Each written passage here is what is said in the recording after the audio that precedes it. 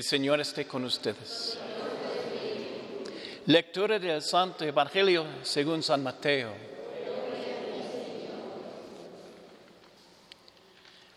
En aquel tiempo Jesús propuso esta parábola a la muchedumbre. El reino de los cielos se parece a un hombre que sembró buena semilla en su campo. Pero mientras los trabajadores dormían, llegó un enemigo del dueño. Sembró cizaña entre el trigo y se marchó. Cuando crecieron las plantas y se empezaba a formar la espiga, apareció también la cizaña. Entonces los trabajadores fueron a decirle al amo: Señor, ¿que no sembraste buena semilla en tu campo? ¿De dónde pues salió esta cizaña? El amo les respondió: de seguro lo hizo un enemigo mío. Y ellos le dijeron: ¿quieres que vayamos a arrancarla? Pero él les contestó: no sea que al arrancar la cizaña arranquen también el trigo. Dejen que crezcan juntos hasta el tiempo de la cosecha. Y cuando llegue la cosecha, diré a los segadores: arrancan primero la cizaña y átenla en gavillas para quemarla. Y luego almacenan el trigo en mi granero. Palabra del Señor. Gloria a ti, Señor.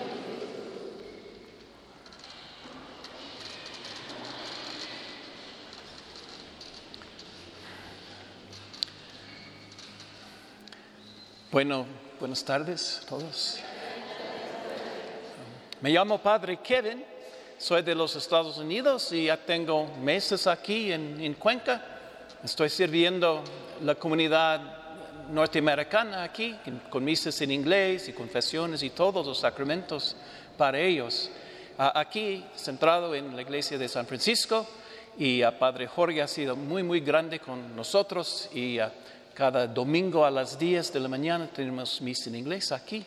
Y hoy por la tarde, Padre Jorge no puede estar aquí, entonces me invitó a celebrar la misa. Y me da mucho gusto estar con ustedes. Ojalá que me entiendan porque hablo como gringo. Gracias. Muy amables. Bueno. En estos domingos, el domingo pasado, el domingo que viene, hoy mismo, el Señor Jesús está ofreciendo a la gente de Galilea muchas parábolas.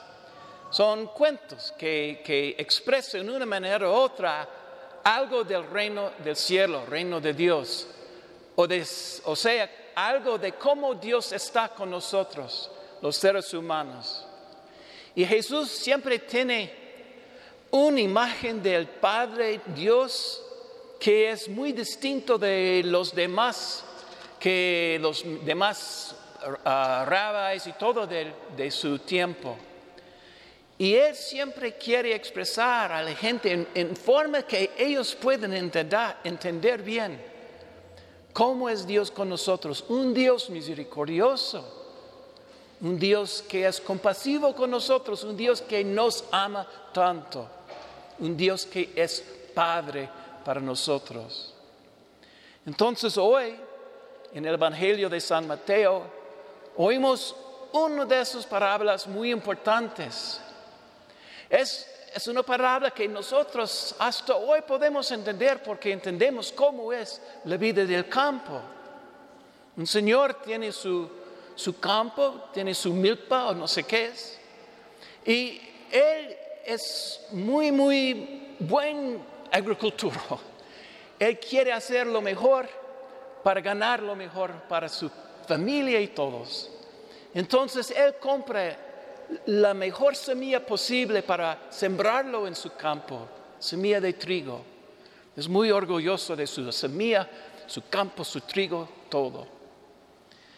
Lástima, tiene un enemigo, no sé quién es o quién sea, pero alguien hace algo muy mal contra él. Viene en la noche, muy anoche, y siembra cizañas entre su trigo. Y al principio no se da cuenta, porque no se ve nada. Pero al comenzar a crecer las plantas, los trabajadores se nota que hay trigo, sí, pero también en medio de todo eso hay esas cizañas. Dios mío, ¿qué vamos a hacer? Ellos van corriendo a su amo, a su dueño del campo. Mira lo que pasó. ¿Compraste malas semillas este año? ¿Qué pasó? Tenemos tantas cizañas entre el trigo. Y él dice, no, yo compré buena semilla. El problema es que tengo un enemigo que seguramente hizo esto. ¿Qué vamos a hacer? Dicen ellos. ¿Quieren que arrancamos todo ahorita? No, dice el amo. Porque si arrancan lo malo también, va a arrancar lo bueno. Y esto no. Vamos a guardar todo. Soy un hombre paciente. Soy un hombre que puede esperar. Mejor que esperamos hasta que la cosecha y luego podemos separar lo malo de lo bueno. Y así es. ¿Qué significa esto para nosotros? Hay dos enseñanzas importantes para nosotros. Primero, el Señor, el dueño del campo, es representante de Dios, el Padre, de nosotros.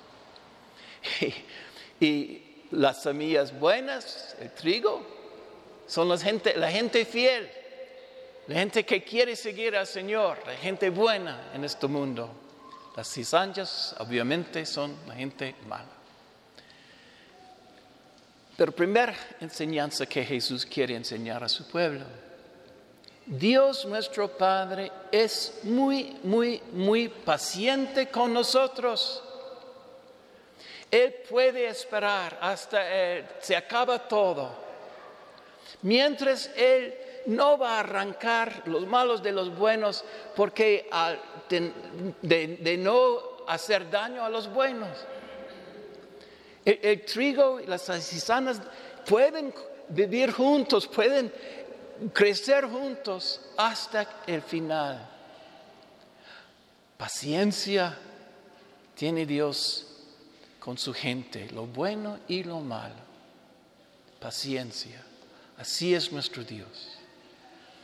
Pues, segundo, también hay algo un poco triste en esto, porque sabemos que al fin de todo, dice Jesús, en la cosecha vamos primero a quitar las cizañas y luego lo bueno, el trigo. ¿Y qué vamos a hacer con las cizañas? Vamos a echarlas al fuego. Es diciendo Jesús que para nosotros los seres humanos tenemos que estar alertos, porque en nuestras vidas también es posible que nosotros vivimos una vida mala y podemos terminar nuestra vida ya. Pero Jesús no nos dice quiénes son los buenos y quiénes son los malos. No nos dicen quiénes son los trigos de este mundo y quiénes son las cizañas. Y al oír esta parábola, inmediatamente la mayoría de nosotros pensamos que sí sabemos nosotros bien quiénes son. Por ejemplo, sabemos que las cizañas, presumimos, son la gente que no siguen los 10 mandamientos, los que mienten, los que roban, los que matan, los que no son fieles en su matrimonio, los que hacen esto. Es claro quiénes son las cizañas de este mundo. Y luego los buenos, son los que rezan, los que son santos, los que van a misa, los que hacen todo para su familia. Esos son el trigo de esta historia, esta cuenta, esta parábola. Pero tenemos que andar con mucho cuidado en esto. Porque sabemos de la vida de Jesús que encontramos en los evangelios, los 4 evangelios, que Él tenía un amor grande para los pecadores, para la gente que tenía muchos problemas en sus vidas, que la gente que no podía vivir bien todos los mandamientos. Él andaba con los colectores de impuestos que colaboraban con los romanos. Él andaba con la gente que andaba en la calle, las mujeres de la noche, ofreciéndoles un nuevo comienzo, perdón, amor, porque Él sabe que ellos, esa gente, son gente que quiere Dios en su vida, aunque su vida es un desastre. Tiene mucha compasión para la gente pecadora de esta vida, este mundo. Al otro lado, sabemos de los evangelios, la vida de Jesús, que los que contienen más problemas, más dificultad, más batalla, fueron los meros del templo, de la sinagoga, los sacerdotes del templo, los fariseos, los saduceos, los que estudiaban la ley, los grandes de la religión de su tiempo. Ellos fueron los que se pusieron en contra de Él y luego comenzaron a planear su muerte. Los santos, los grandes del templo, los que ofrecían sacrificios grandes, los que nunca hacían nada en contra de Dios, supuestamente, pero con corazones duros, por su orgullo de ser tan santo, perdieron la santidad. Por su capacidad de juzgar a los demás, malo, ustedes son malos pecadores. Nosotros no, somos santos nosotros. Ay, esa gente santa, esa gente tan alta en su templo, en su religión, ellos son los que comenzaron a planear la muerte de Dios.